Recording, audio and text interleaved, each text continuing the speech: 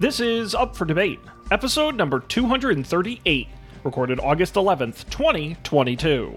Insert coin, our summer of video game movie adaptations. Tonight, Lara Croft, Tomb Raider.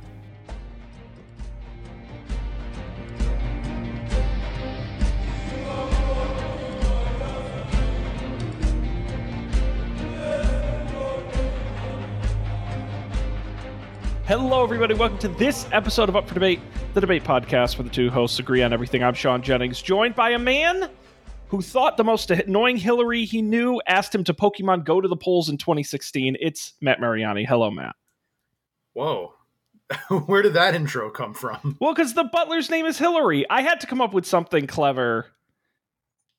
No. Should I try something else? No, I think that was good. I just wasn't I wasn't expecting a pointed 2016 reference. A man who only talks in bad British accents. It's Matt Mariani.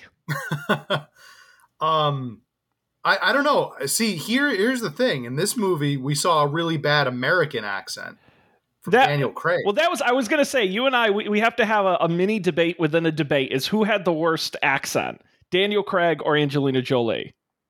Yeah, that I would baffling. I'd give it to Craig. Yeah, his American's not good. It's amazing. Did you see Knives Out? I did not. It's amazing. He does a great job in Knives Out, portraying like a Southern detective. Way better.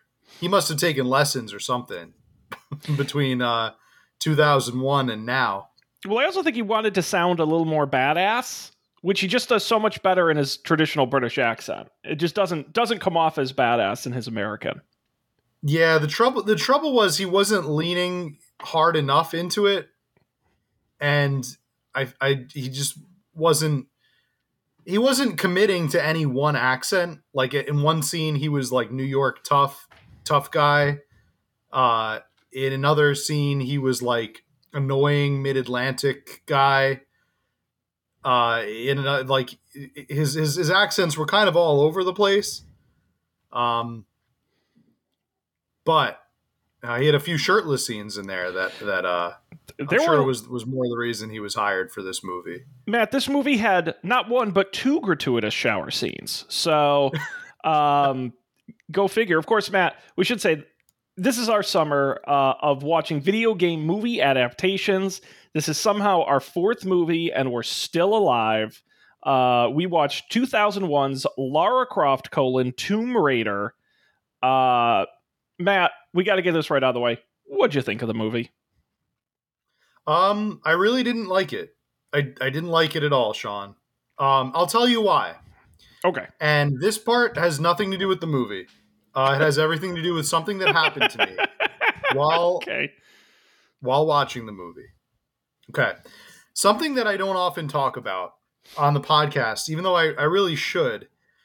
I kind of have a ritual when I watch these movies that started when we did the Fast and Furious movies last summer.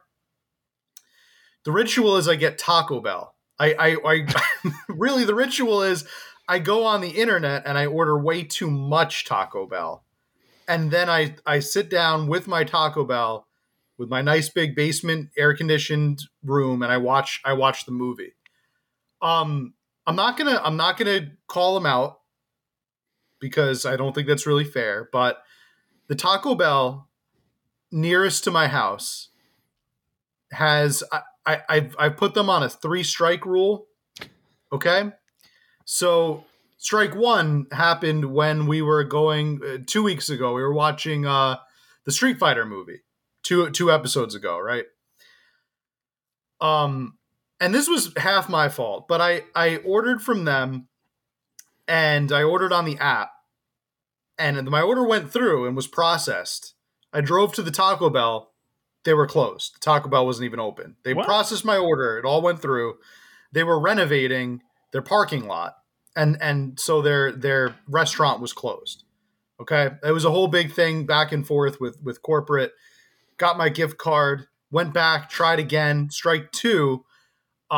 Strike two happened last time, the Mortal Kombat film. By the way, I went with White Castle for the Street Fighter movie. I was not disappointed.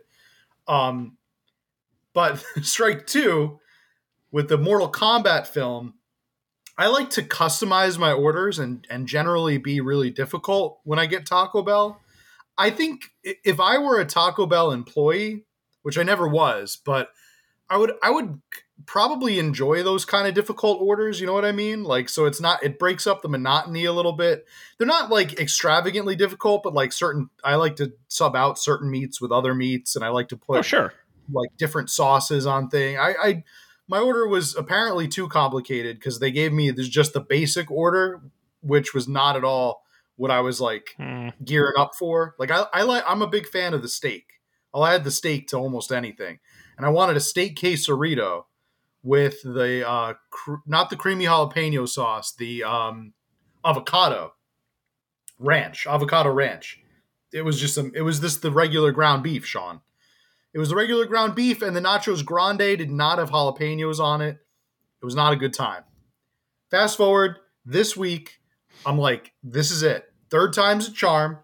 They're going to redeem themselves here. I'm going to go on the internet. I'm going to order the Crave, I'm going to order it's not the Crave case, but it's basically their version of the Crave case. It's the box. It's the box. Yes, exactly. The box. The Cravings box. I don't think that's exactly what it's called. And I'm scrambling to try to find it on their website. Not the Cravings value menu, but it comes in the box. You know what I'm talking about. It's the box. What's in the box? Yeah, it's the box. It's the box. You get a side. You get a main piece. You get a dessert, which is really just the cinnamon styrofoam twirls. I went for the steak quesarito again to be like the mid tier, like your side, and a chalupa as my main. The chalupa was supposed to have chicken, no ground beef, no steak, just chicken and like all the other things. Okay. The side was supposed to be a soft shell taco. I don't even think it was a quesarito, but it was a soft shell taco with ground beef and extra nacho cheese, like extra nacho cheese and onions. Love the onions. Don't skimp on the onions. What I ended up getting was 2 chalupas, both of which had ground beef and chicken and steak. And extra nacho cheese and creamy avocado sauce. First of all, it sounds very wet. It was a gargantuan mess of a chalupa, 2 of them, and 1 soft shell taco with nothing inside of it but the nacho cheese. So now, did you like check your receipt to make sure you didn't get? Because I have gone to Taco Bell and gotten someone else's order by mistake. I thought about that. There's a very real possibility that happened, but with it, I got, I don't know, it's too coincidental because I ordered a large sugar-free Baja Blast, which I got, and those cinnamon twirls, which I also got. So it's like, it was like too similar to what I ordered, unless somebody ordered something almost identical. I don't know. And there was nobody else at the Taco Bell. It was just me. It was just bad Taco Bell. Anyway, this is the frame. This is the mental frame that I'm going into watching Tomb Raider, 2001's Tomb Raider, all ready for this Taco Bell that was just a very odd melange of. I made it work. I still enjoyed it, but it was just not. It was just that was their strike 3, and now I'm gonna have to go to a different location, I think. But you know, I knew there was something off all summer. I said, "There's something going on with this guy." I said, "Is he having marriage problems? Is he what's going on?" I was getting worried about you, buddy. No, turns out you were just going with the bad Taco Bell. So I'm glad. Bad Taco Bell. Thank you for being honest with me, and telling me that what's happening in your life. And now you know my pre-movie ritual. That all started with Tokyo Drift. That was the first one I did. That it was the Bel Grande, not Nacho's Bel Grande, and then that's been it. That's been the week. That's been every Tuesday. I watch the movie. I have the Taco Bell. I take my diligent notes. I get ready to talk to you about it. Well, listen, anything the show can do to shorten your lifespan is a win in my book. So right, that's been our goal from day one. I just didn't care for this movie very much. This was the weakest one to me so far. For really? a lot of reasons that I'm sure we'll get into. But what did you think of the movie? Oh, Mortal Kombat was a million times worse. So no, this definitely is not the worst one. Okay. I would sit and watch every Mortal Kombat like a dozen times before as long as I had Taco Bell for each one. No way. Before I watched. I actually got through this. No, I would say in general, in the grand scheme of Planet Earth, is this a good movie? No. It's not. It's not a particularly good movie. Is it a good action movie? I would say yes. I think some of the action in it, especially the stunt in the middle inside her mansion when the guys come in, I thought all the action stuff was compelling, was shot decently well, had high energy, and the movie had a lot of action. So that and it wasn't, maybe it's just because it's been all the movies. I'm sick of like the martial arts action we've been watching in the last couple movies, and boy, did they have a lot of bullets. So it was a bit of a different type of combat, which I enjoyed. I would also say this may be, so far, bold statement here, of the 4 movies we've watched so far this summer, this may be the best video game adaptation movie we've seen. I think this movie did the best job of adapting. It felt, and even in many times looked, like a video game. It had different levels. It had different sort of sets throughout. You were solving puzzles. There was shooting and action. It genuinely, and even the mediocre CGI kind of made it feel like a video game to some degree. So, if anything, this may be, in my opinion, the best adaptation we've seen.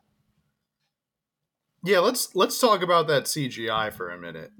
That brought me right back. I was watching this movie and I was the whole time very, very aware that this was an early 2000s movie. Oh, for sure. The whole time I was like, I know exactly the time I'm in. And not just because of the CGI, but because, I mean, because number one, Angelina Jolie was in it. So that we could, start there. The soundtrack was the most 2000 soundtrack. Oh my God. Awesome. I actually awesome. pulled up the all of the artists. You had U2, 9 Inch Nails, The Chemical Brothers, Missy Elliott, Outkast, CeeLo Green, Moby, Fatboy Slim. Yeah, my boy. Yeah, no, it's so funny. This movie to me falls very squarely in the Matrix wannabe category that all movies were in after there was like those couple of years where every movie wanted to be the Matrix, and you can tell by the way all the fighting is shot. You can tell by the music that plays in many scenes of the film, the soundtrack, the score, that it definitely is trying to be like that techno action thriller kind of Matrix vibe. It's a total ripoff. No, yeah, the some of the music. My only complaint with the music, I guess, is that some of it was oddly timed. Like, I just remember the scene where she's escaping from the collapsing tomb, the collapsing like temple, and she's on like the dog sled. The music just didn't seem like it fit the scene. You have to, I guess, if you're watching at home, you have to rewatch the scene to know what I'm talking about. But I didn't think it fit the scene at all. It was like something that should have been playing maybe after she had escaped it, or I don't know. It was odd. It was an odd music choice. Well, I'll just point out that, and we'll talk about some of the production of this movie. It was re-edited a number of times. The final score was 60 minutes of music were composed in 10 days to make the final cut of this movie. Not surprising. Yeah, not surprising. The editing isn't surprising either. There were a lot of awkward camera shots I had in here. A lot of these nitpicks that I have are they're only going to make sense if you watch the movie, but and you know what to look for, I guess. But there were some weird edits. There were some like camera jumps, like cameras would cut to actors that didn't like. It was like before they started acting or before they started like saying their line. It was very poor editing, I thought, in a lot of areas. And I think that was the biggest problem I had with the film. Yeah, I'll just mention Simon West directed this film. You may know him from some of his other successful directing jobs, including Con Air, which was his first film, The Mechanic, The Expendables 2, and then he just got onto Jason Statham's Wild Card, Stolen, one of those generic Nicolas Cage movies. He ended up sort of just falling into that category. But his original cut of this movie was over 2 hours. And Paramount Pictures actually kicked him off the film because they didn't like his cut. And several other people ended up editing it down to the final film. And of course, that means a lot it ended up being 84 minutes. So you do the math. I mean, you're talking about an hour of footage that was cut from the movie. Scenes that have never been released. Apparently, a lot of Angelina Jolie's nude scenes were cut out, so it could hit a PG-13 rating. I mean, we did get not full nudity. We got little slips and side shots here and there, but apparently there was full nudity at some point. And many other scenes as well. Yeah, that was another thing. It was oddly not. I won't say oddly sexual, because when you're making a movie starring Lara Croft, like that's something that I think has been attached to her character for better or for worse for like pretty much her entire existence. But the movie leaned into that in every way possible. Man, did it ever lean into Lara Croft as what everybody, wanted Lara Croft, I think, to be from the beginning. Was just pixelated boobs. Well, I don't know if you knew this, Matt. The film was actually nominated for an Oscar for tightest shirts. That was a very bad joke, but you get the idea. No, she only wore very form-fitting outfits throughout the entire film. I agree with you. Although, to be honest, I was watching it and I kind of thought it would be... I appreciate that they had the Daniel Craig scene of him in the shower, because at least it felt a little balanced. I was like, okay, so this film was just sexy overall. But believe it or not, Angelina Jolie was later quoted as saying she thought she wasn't sexy enough in the film, in the final cut of the film. So take that for what you will. Yeah. No, actually, one of the biggest problems I had with Angelina Jolie in this film is she has like 6 lines of dialogue in the whole movie. She barely talks in the movie. If anything, that's more disrespectful to her character than what she's wearing. She doesn't say anything in the movie. It's just her doing flips and staring at the camera. Well, a big problem, I think a problem with adapting the character into a movie that they must have faced was that she doesn't really say anything much in the video games either. Well, but at least I'm talking about the original, like PlayStation Tomb Raider.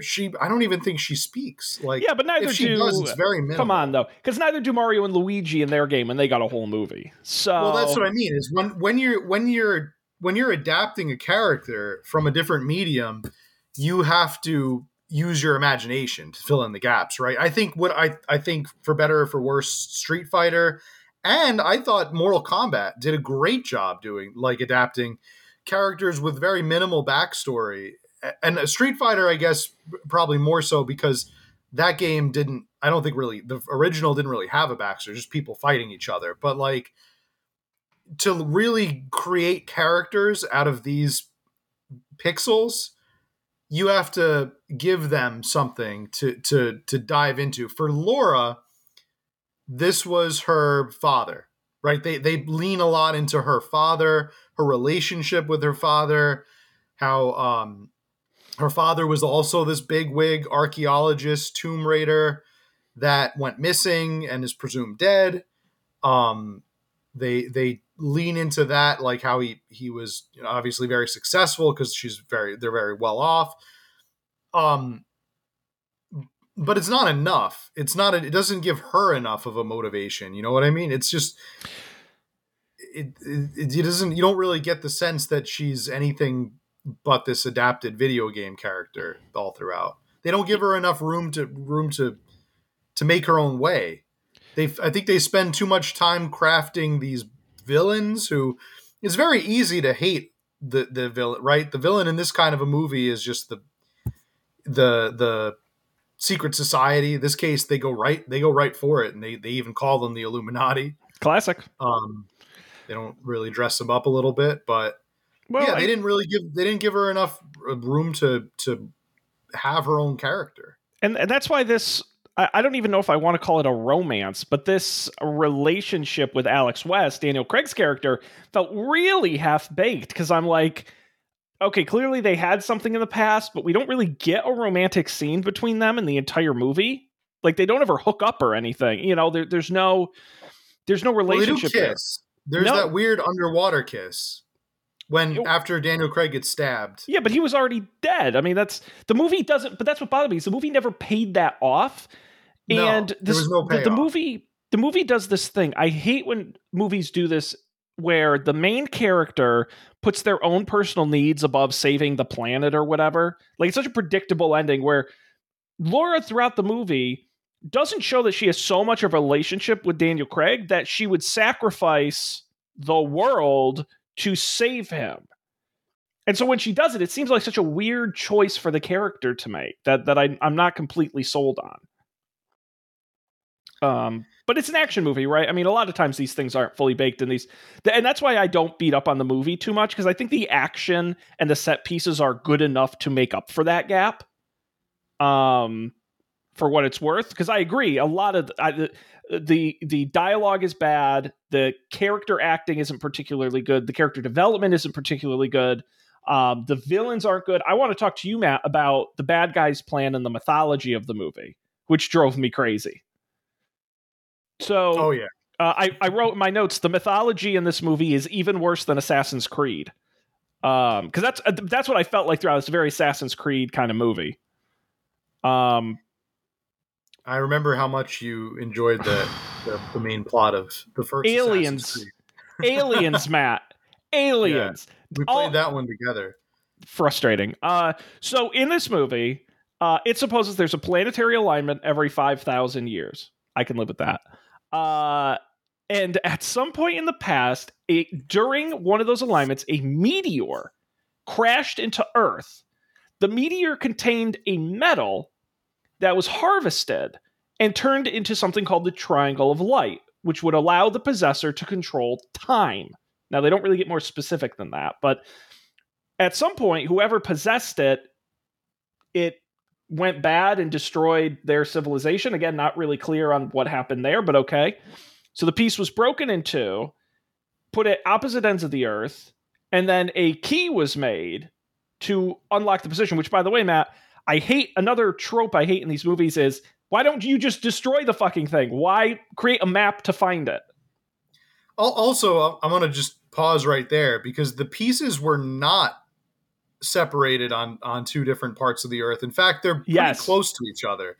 One is in Angkor, Cambodia, and the other is in Siberia, which, I mean, they're not close. It's not like they share a border, but you could get farther away than that. Like, how about put one in the North Pole and one in the South Pole? Or, like, why don't you put, one in an Aztec ruin in Mexico and put another one in, like, central India? I don't know. Just, like, I don't know. I felt like that was just because they must have just had a dartboard up and were like, two exotic locations, go. Yeah. They looked at where they could get the best filming tax credits. Said, let's put it there. Yes. And the Siberian one was unexpected. I didn't think they were going to go to the Ukok Plateau. But it's also an easy location to replicate in a soundstage. Yeah, that's it's just a lot of snow. We did a hot place. Let's do a cold place. Yeah, right. Basically. Yeah. And they blew all the budget on that giant stone statue coming to life. That scene, I think, must have cost them everything. And that's where the mythology gets crazy. So fast forward, the Illuminati, it's been another we're at another planetary alignment. They want to get the key to get the pieces to put them together to create the Triangle of Light. They're going to control time and control the world. Okay, I can live with that. So Angelina Jolie, for no real reason, conveniently finds the key in her father's stuff. She hears it ticking. Okay. They take the key and they meet up in Cambodia. Now, this is where the mythology gets a little weird. What was with those little children that were helping point her around the tomb, for lack of a better term, that she was at? And the butterflies and the jasmine. I assume that all that was taken from the video game. I could be wrong. But in the mythology, I don't understand how the Triangle of Light, like what mythology is that part of? It's made up. It's their own mythology. I don't think that they were actually following any any pre-made. I don't know where this idea came. This Triangle of Light came from. I think it's just all made up. Well, and by the way, I don't mind the Triangle of Light on its own. I think that's a totally fine made up MacGuffin plot device. That's great. And by the way, that scene right before she goes into you felt so much like a video game. Mm-hmm. It felt so much like a video game. It may have even been taken directly from the. It would not surprise me. But the little girl, doesn't she show up again in Siberia? Yes, but that's what I'm saying. Don't look for your father. Yeah. She's already dead or something. I don't know. She says something cryptic. Very odd. She disappears. And Angelina Jolie does not seem concerned about it. They don't really explain. I mean, the significance of the flower is just that the father gave her that when she was a girl, right? He gave her the jasmine flower. Yeah. And it doesn't seem to have any plot You'll purpose. find the temple where the jasmine flower grows, which could be a load of places. I assume it's not like just one place on the Asian steppes, but but then she gets into the tomb, and then I'm fine. It's every tomb seems to have some big overdone contraption. Okay, fine. And they get the first half of the Triangle of Light. She gets it and she escapes. But what I don't understand is how the Triangle of Light made stone statues come to life. It's magic, Sean. It's very annoying to me. And then finally, and I promise, I'm going to get off my complaint about the plot of the film. But then comes the most frustrating part of the plot to me. What is Angelina Jolie's goal? To stop the Illuminati from activating the Triangle of Light and destroying the world. Right. Fair? Right. Okay. She's supposed to get to these pieces before the evil organization does. Right. She seems very smart. The Nazis. And she has half. She has half the thing. You need both halves to complete it. That's fair to say, right? Right. And even at one point, the villain is talking to his henchman guy and says the chances of this working without her half are 0. So why the hell does she bring her half to the... She could have tossed it in the ocean, launched it into space, smashed it into a million pieces and ended the movie right there. Well, I think maybe that was her ego. I don't know. Well, But that's what's frustrating, is then the movie tries to play it off like, oh, she wants to meet her father. She wants to go back in time and save her father. But at the same time, she's shown the whole movie that she seems to be relatively intelligent. Her father tells her to save it. She doesn't even seem to necessarily want it that badly. And even when they get to the end, I was just so frustrated because even the bad guy admits, he's like, if she doesn't show up, we're screwed. We can't do this. And then boom, she shows up with the piece. Right. Or once she gave them the other half of the piece, they should have shot her dead. Because even he jokes. The Illuminati guy says, why'd you bring her along? He says, well, 2 Tomb Raiders are better than 1. Of course she's going to try and double cross you. She's been doing that the whole goddamn movie. I don't know. Maybe she would. she would be able to explain this if they actually gave her more speaking lines. Well, that's also true. Hello, boys. That's also, yes. Other than just like slyly winking at the camera. Yeah, I agree. Right. But I was just, it was irritating. They do not do a good job of characterization. I feel like they spent more time on making her butler and her engineer, her like tech friend, who I can't figure out is he an employee of hers? Does he like build tech for her? He builds like those robots that chase her for training. I guess I can only assume it's like a training module. Yeah, noted actor Noah Taylor. I would say he is. He reminded me. The two of them, they give them way more speaking lines than she gets. Well, he reminded me a lot of Alan Cummings in Goldeneye, which I think was a kind of a bit of a trope at the time, the sort of ultra nerdy computer hacker sidekick. Yeah, guy. See, I was actually maybe it's because of Goldeneye, but I was waiting for him to betray her. I was waiting for the scene where he's actually working for the Illuminati the whole time. Yeah. Or at least like they offer him a bunch of money, so he flips. Which, that would have been kind of cool. An extremely annoying plot device that I also hated was the fact that he built seemingly a vastly advanced robot for her to fight against, but never uses the robot in any of her tomb raiding. Which I was like, boy, that would probably be pretty helpful. I would think you could program that robot to fight. He could have fought that giant stone Medusa for you, and you wouldn't have to like run away from it. I don't know. Yeah, stuff like that. He could have taken out the whole henchman army, like Daniel Craig and all of them. He could have just wiped them clean. I also didn't like the introduction of the villain where they introduce him. What's his name? Manfred Powell. Yeah, the characters, other than Lara Croft, the characters have very forgettable names. I didn't like. Oh, he's in Ian Glenn. He stars in Game of Thrones, Ser Jorah Mormont. I didn't like his introduction because it's like they try to at first make him seem like a competent, villain, one that Lara Croft is going to struggle against and do a battle with, and then they make him into like immediately into a buffoon. They were like, we'll do this and this, and as he's walking out of the meeting, he's just like, we don't have time to do that, do we?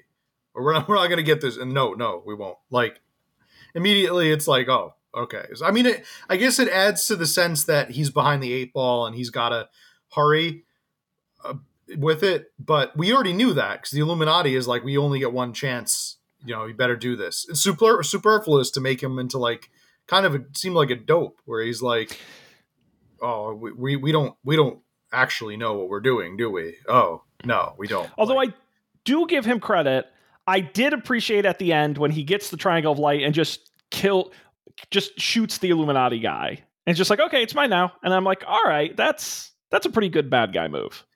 Right. That was a little bit of a twist. If you get any kind of a Pepsi twist from this movie, that was it. That was like your Pepsi twist. But is Pepsi now sponsoring the twist segment of the show? I think so. Movie Twist, it was brought to you by Pepsi. Bell, but Taco Bell, I don't like their twists. So far their twists have been except for their cinnamon twists. Their cinnamon twists are good, but they're not giving me the right order twist. Not a good twist. Bad twist. Unexpected twist. Jennifer Lopez was in this movie? No. Jennifer Lopez was on the short list, who actually probably would have made a really good Lark. Yeah, not take anything away from Angelina Jolie, but they looked at a lot of actors: Jennifer Love Hewitt, Elizabeth Hurley, Ashley Judd, Sandra Bullock, Catherine Zeta-Jones, Demi Moore, and of course our favorite. What was her name in Denise Richards, who played in Bond. What was her Christmas Jones? Christmas Jones, yeah. Good Lord. In 1999. Yeah, I think some of those might have been good. Catherine Zeta-Jones did like Entrapment, some other movies around that time that were similar. Ashley Judd, probably. Elizabeth Hurley would have been weird. But was this Daniel Craig? This had to be one of his first movies, that's right? a good question. As I scroll down to his filmography, I was actually surprised to see him there. I was like, yeah. Before this, he just did a lot of was this smaller kind of British movie? Certainly his American breakout, I would say yes. Mm-hmm. You know, he did Road to Perdition, the year following it, which was pretty big, and then Casino Royale coming out a couple years later in 2006. So, Matt, let me ask you this: what did you think of the action in the movie? The two tomb scenes, the fight in the mansion, the opening fight. What did you think of the action? The action was fine. There was nothing really exciting. I mean, there's nothing that you hadn't seen before. I do agree with your assessment that it was very Matrixy. It was a movie that was riding off of Matrix energy and was very much with the guns and the slow motion and all of that. The flapping trench coat style outfits. Yep. Trench coat action. Yeah. Yeah, a lot of guns. A lot of guns in this movie. Tons of guns. And I guess Lara Croft doesn't her equivalent of the bullwhip, like Indy's bullwhip. Hers is those dual pistols, because that's what you use when you play Tomb Raider in the game. Those dual like magnums. Yep. And she uses them a lot in this movie, but I almost felt like that was another thing that wasn't earned. It's just like something she starts the game off with. Would have been kind of cool if that was like, she's having a hard time. She's trying to like, I don't know, do everything like hand to hand, and she finds them somewhere, and that's like almost like an origin of her character. I don't know. I wasn't too impressed with the action. It was fine. It's really hard for early 2000s movies, because this is when I feel like CG people hadn't figured out yet that it could be overused. So this was like the very beginning of that. We still have probably another solid like 10 years before people were like, "Oh, CG gets boring. Like you can't just keep using it." And it's horribly dated too. Yeah, like, you watch this movie now and it looks terrible. Like that's the danger of using things like that. But yeah, no, I totally agree with you. I think what's so interesting about this movie is the just utter lack of any sort of movement or development on the part of the characters or the plot, really. I mean, like you said, we don't get an origin story to see them grow. We don't really see any impact on their lives. Angelina Jolie ends the movie in the same place she started, with absolutely no changes or lessons learned or anything like that. In that way, it is very much like a video game. But for a movie, it doesn't give you much to latch onto. Yeah, no, it really didn't. That's why I just felt like I was waiting for some kind of growth to happen, character growth, character change, like arc. But no, it was like she didn't even really learn anything in this movie. I mean, she has that vision, I guess you could call the climax of the film, when she has the vision of her father, after she takes the time device and goes somewhere in time. I guess it's back in time, but it's not really back in. She goes to some sort of weird time limbo that's not fully explained, and she meets her father in like a tent. Her father, by the way, is played by Jon Voight, the guy from Holes. Jon Voight, yeah. Yes, I immediately identified him as the guy from Holes. That was like, he's a good actor. I was going to say, in a lot of things, I would recognize him for being in a very similar film. He played Nicolas Cage's father in National Treasure, a different kind of Tomb Raider. That's true too. He's a good actor. He's pretty versatile. Method actor. Yes. Matt, let's talk about the ending of the movie a little bit. In that big set piece where Angelina Jolie completes the Triangle of Light and uses it to visit her father, as you mentioned, also turn back time, prevent Daniel Craig from getting stabbed turns the knife around on the bad guy. They do a little hand-to-hand combat. What do you think of the climactic fight of the film? So this is where I feel like if the movie were made today, it would be made as a parody. Like the whole movie would be very parody, and I think it would be very campy, and I think it would be a lot more fun than this movie. This movie was not that fun. I think if it had taken itself a little less seriously with those things like that, and it didn't seem like it wanted to have fun. Jolie's acting was very kind of one note, not really her fault. The writing doesn't really give her a lot to chew.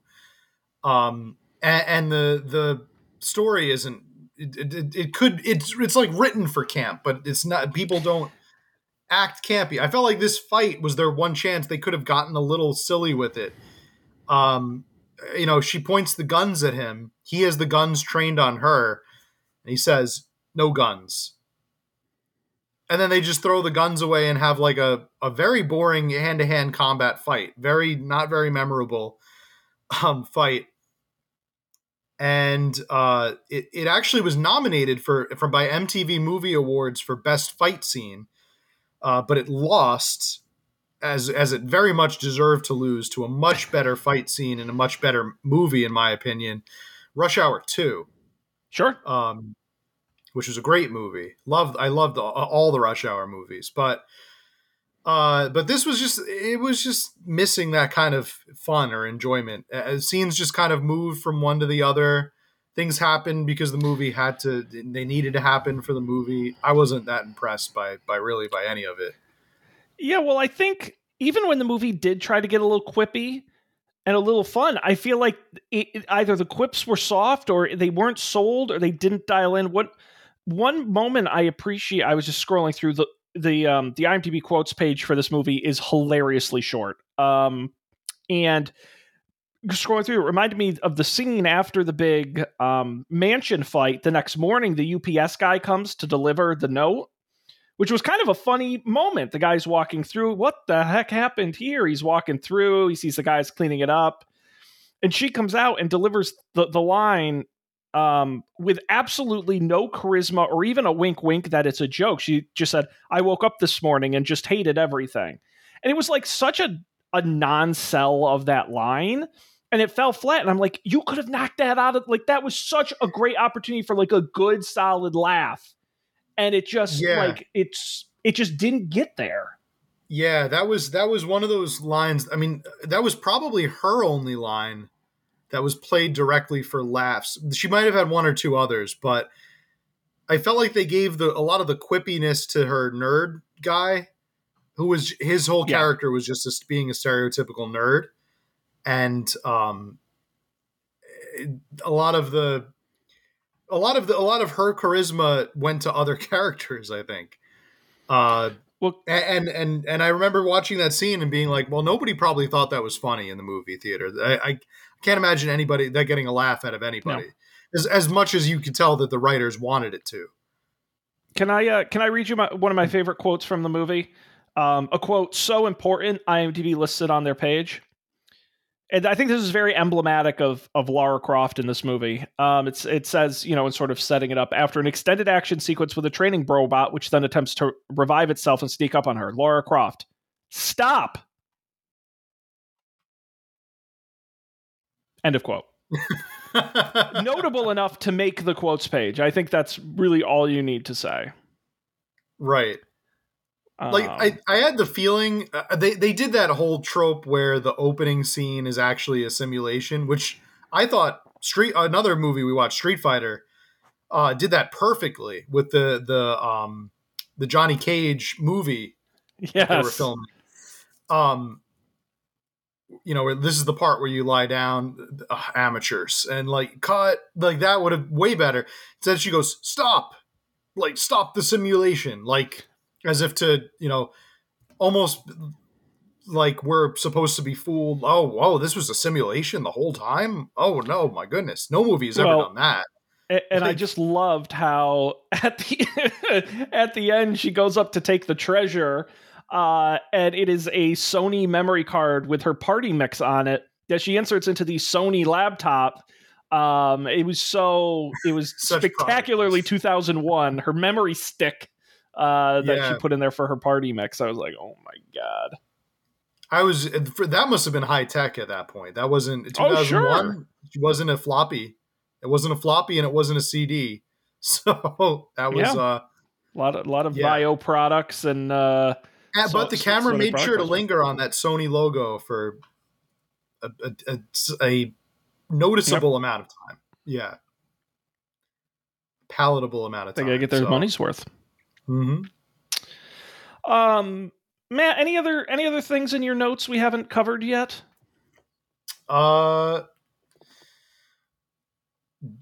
Do we talk enough about Daniel Craig's bad accent? I think we pretty much covered that. Man, I think he probably, if he even remembers that he was in this movie, he probably understands that was not a great accent. He killed it, though. I highly recommend you watch Knives Out and watch his portrayal of the detective in the Southern detective in Knives Out. He does just such an amazing job in that movie. That's what's wild. You would never know that he's British. Because I'm looking right now. I'm going to pull up his filmography. He did another movie where he did Logan Lucky was another one where he did an aggressive Southern accent. Yep. I think that was around the same time. Cowboys and Aliens. Yep, Cowboys and Aliens. Yeah, he got better over time. He absolutely he worked on it. I just don't think he can really pull out the straight generic accent. Imagine this movie with that accent, though. It's instantly like better. Instantly makes it better. And then all of a sudden, you want every scene you're waiting for him to come in. Or he should just be British. Or that. I don't know. I think he's great in Knives Out. I think his accent is one of my favorite parts of the whole movie is his diatribes that he goes on. Odd camera edits, odd soundtrack choices. I even wrote the dog sled escape temple scene. Watch it. Tell me that soundtrack doesn't sound weird going with that scene. And I also wrote, one day I would like to set up an intricate series of puzzles for my future children, but never finish it so that it leads to nowhere, so that it just completely trolls them. Like he has that whole thing with the book. He has like some quote from Robert Frost, and then she opens the Robert Frost book and goes to the back of the book and is like, oh, there's something back here. Terrible. Just terrible. Well, what you got to do is you got to get your lawyers to deliver a letter at exactly the time the movie needs it to. Yeah. My dearest daughter, if you're reading this, father. I'm dead. Like, oh my God. Yeah. Not great. Not great overall. But you know what is great? And you know what could probably help you forget about this movie? The Tomb Raider drinking game and the official drink of Lara Croft Tomb Raider 2001. Do you want to guess as our tradition dictates, Sean? Sure. What is in the beverage that goes with this movie? The beverage is called the Bifrost. No, I'm sorry. I messed that up. The Biforce. Yeah, the Bifrost. Isn't that what Thor uses to travel around? That's a Marvel. I think that's a Marvel thing. Yeah. Probably a different drink also. The Biforce. I can think of a couple ideas. I don't really know what's in this. I would say definitely that sort of green vat in the tomb in Cambodia with the green liquid in it. It had to pop. I think I would do a green cocktail of some kind with a bubble on top that you'd have to pop before you drink it. Might be cool. I guess you could also do something icy and blue around the Siberia portion of the movie. Yeah, I don't know, Matt. What is in that? So this drink is surprisingly not a blue one. It is not a blue drink. It is a lovely peach color, and what makes it a Biforce is lemon and the taste of lemon and lime.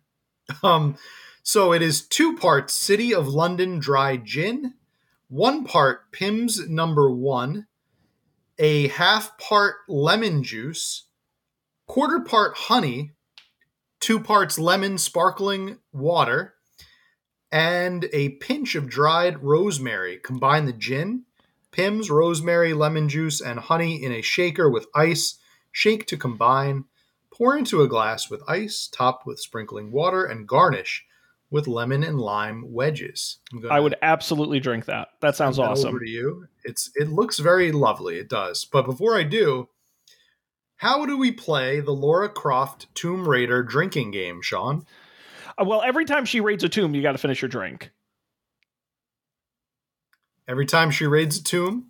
Yeah, so basically, what, like twice in the movie? In this movie? Well, I would say two. Yeah. The one in Cambodia and the one in Siberia. Okay.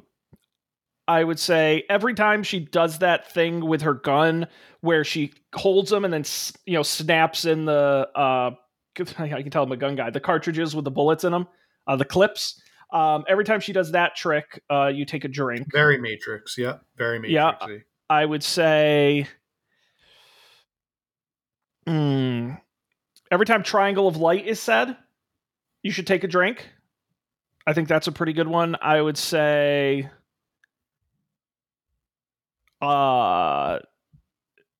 nudity, there's not a ton of it. Nothing full scale. No. It's all partial. But the R-rated version of this movie would have been fascinating to see. Release the cut. Release the director's cut.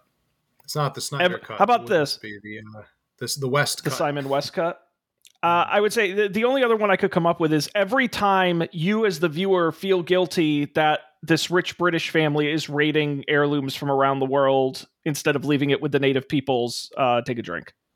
Belongs in a museum. Sean, as usual, you got none of them, but your drinking game sounds infinitely more fascinating than the one that is provided. Anytime a character or robot does a flip. No, you'd be dead. You'd be dead 10 minutes into this thing. All she does is flip. That's it. That's a bad one. Come on. It's a lot of flips. Whenever you hear a new, you're talking about Gonna Die. Whenever you hear a new hard rock or electronica song, which is every song in this movie, I'm pretty sure. Yeah, it's constant. And then it says in parentheses, buy the soundtrack, you nerds. And drink anytime someone brings up Laura's father, which also you would be dead, because that happens in almost every scene that Lara is in. Your father. And lastly, finish your drink as soon as Powell says the line, the log must pierce the urn. Okay, that's funny. I don't remember him saying in the movie. When does he say that? That's when they're in the tomb in Cambodia and the log is swinging back and forth. And it's got the little needle. Right. It's got to puncture the urn, which was that. Yeah, okay, I'll give him that one. That's a funny line. That's what activates the big stone automaton, right? That's right. Yeah, the log must pierce the urn. Okay, so yeah, that's your drinking game. That's it. We could do such a better job. We really could. We should write these. I'd like to include on there anytime the butler Hillary says anything funny, anything funny or quippy. That would be a take a drink. Quippy lines from the butler, nerdy / whiny lines from her nerd friend, whose name I don't even remember. That would be a take a drink, because he's got a couple of good ones in the beginning. Anytime he just does something nerd, like stereotypical early 2000s nerd, you get a drink. And then anytime Lara says something that should be funny but is not delivered in a funny way. You know, that's another thing about this movie is there's like 6 characters in the whole movie. Like, there's not that many people in this movie. No, they spent the whole budget on that one scene where the thing comes to life. I'm telling you. Well, listen, Matt, the film was a success. You know, it grossed $274 million at the box office worldwide. It opened the same week as basically nothing else. It opened alone, but it was up against Atlantis, The Lost Empire in its second week, and Shrek in its 5th week, which had at that point already grossed $200 million. Other films in the top 10 include Swordfish, Pearl Harbor, Evolution, and Rob Schneider's The Animal. You know what? If Pearl Harbor made it into the top 10, then I think we should just disregard anything that people from 2001 thought about movies.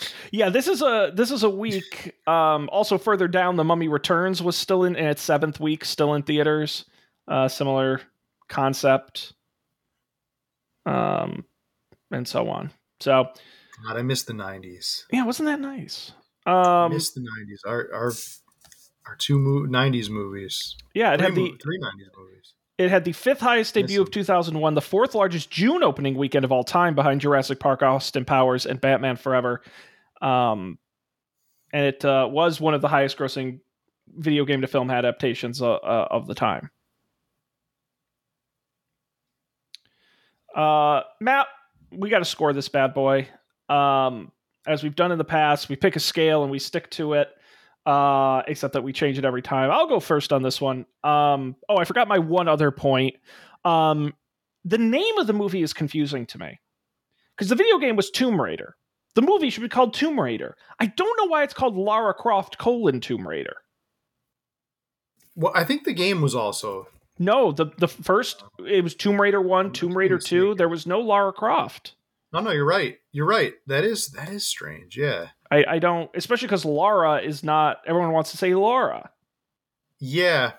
And even some characters even called her Lara in the movie, and so you don't know which one it is. It's like... Yeah, it was, maybe that was when Angelina Jolie came on. She was like, I need my name first in the credits. But I really should have been called The Tomb Raider. Anyway. Well, it's not called Angelina Jolie is the Tomb Raider. Although you should, I'm going to send you the link to the trailer for this movie, which is like even more like 2000s.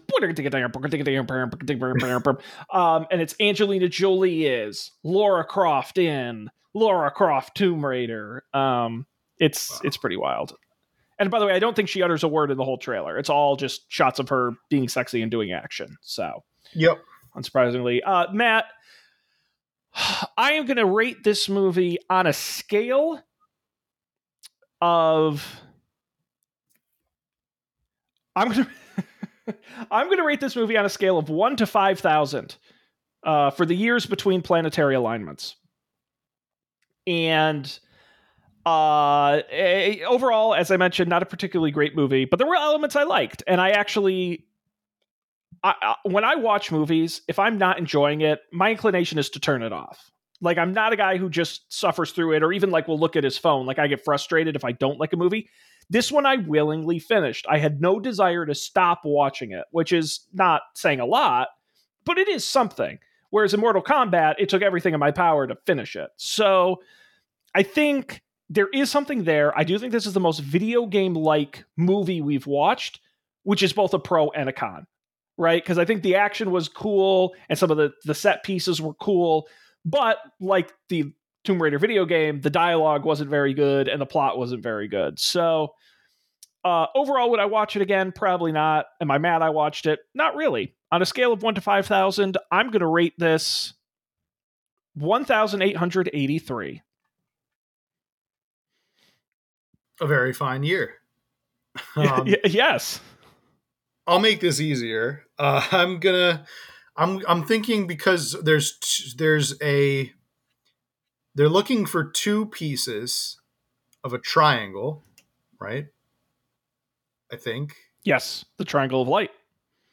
There are two exotic locations that they visit, two temples in. Lara Croft has two male friends that are also her employees, and also Alex, who's like, I guess, more than a friend. She's also got two pistols. Didn't you say this was going to be simpler than my scale? So I'm going to give it a 2. How simple is that? It's a 2. And take that for however you will. This movie gets a 2. All right, that's fine. That's fine. No, it was not great. And my concern is the next one's going to be even worse. So, yeah, it's Lara Croft Tomb Raider. Matt, will you be checking out the sequel, The Cradle of Life? Only if you will. No. If No, if the first movie is of this quality, I'm not jazzed about this. And I did watch the trailer for the second one, and I'm like, yeah, I don't have a ton of active interest. I think I actually thought that I had seen this movie before in theaters, but I saw the second movie in theaters. But I was also like 12, so I don't really remember what happened in it. But God, if it's anything like this, no wonder I don't remember. Well, I bleached my memory with Biforce, which I kind of want to make now. It looks very yummy. Yeah, honestly, of all the movie cocktails you've pitched so far, that's probably the best. This is the most refreshing one, yeah. Matt, do you want to know what we're watching next week? What are we watching? It's our final film of the summer, because we decided to eject Max Payne in the interest of time and our sanity. And we are watching 2005's Doom, based on the popular video game series of the same name. This one stars Karl Urban, Rosamund Pike, and The Rock, as he's credited in the film, Dwayne Johnson. A film that was a box office bomb, and currently scores a 18% on Rotten Tomatoes. Matt, this is going to suck. Can't wait. Very excited. Yeah, it'll be interesting. Very excited. Should be interesting, that's for sure. And folks at home, you can go ahead and cast your bets. Will Taco Bell get my order You're right? going back? I'm going to a different location this time. I'm going back, but I'm not going back. I'm going back. Or who knows? Maybe I'll just get White Castle again. White Castle is also pretty good. Lots of other fine establishments. That should be their slogan. White Castle, also pretty good. Yeah, if any food establishment wants to sponsor us, you can be the official restaurant of Matt watching a movie. Yeah. I'll do it. I'll take one. Take one for the group here. Get some free food out of it. Matt, great time as always watching Lara Croft Tomb Raider. Folks should go back and check out our previous video game movie episodes, Super Mario Brothers, Street Fighter, Mortal Kombat, on our website, upfordebate.tv, or wherever you get podcasts, including the video version on YouTube. Of course, you can get in touch with us. Let us know your thoughts at UpForDebateTV on Twitter. Email us upfordebatetv@gmail.com. Of course, we'll be back next time with another summer movie. You're not going to want to miss it. On behalf of Matt, I'm Sean. We appreciate you being here, and we'll see you next time for another video game movie adaptation edition of Up for Debate.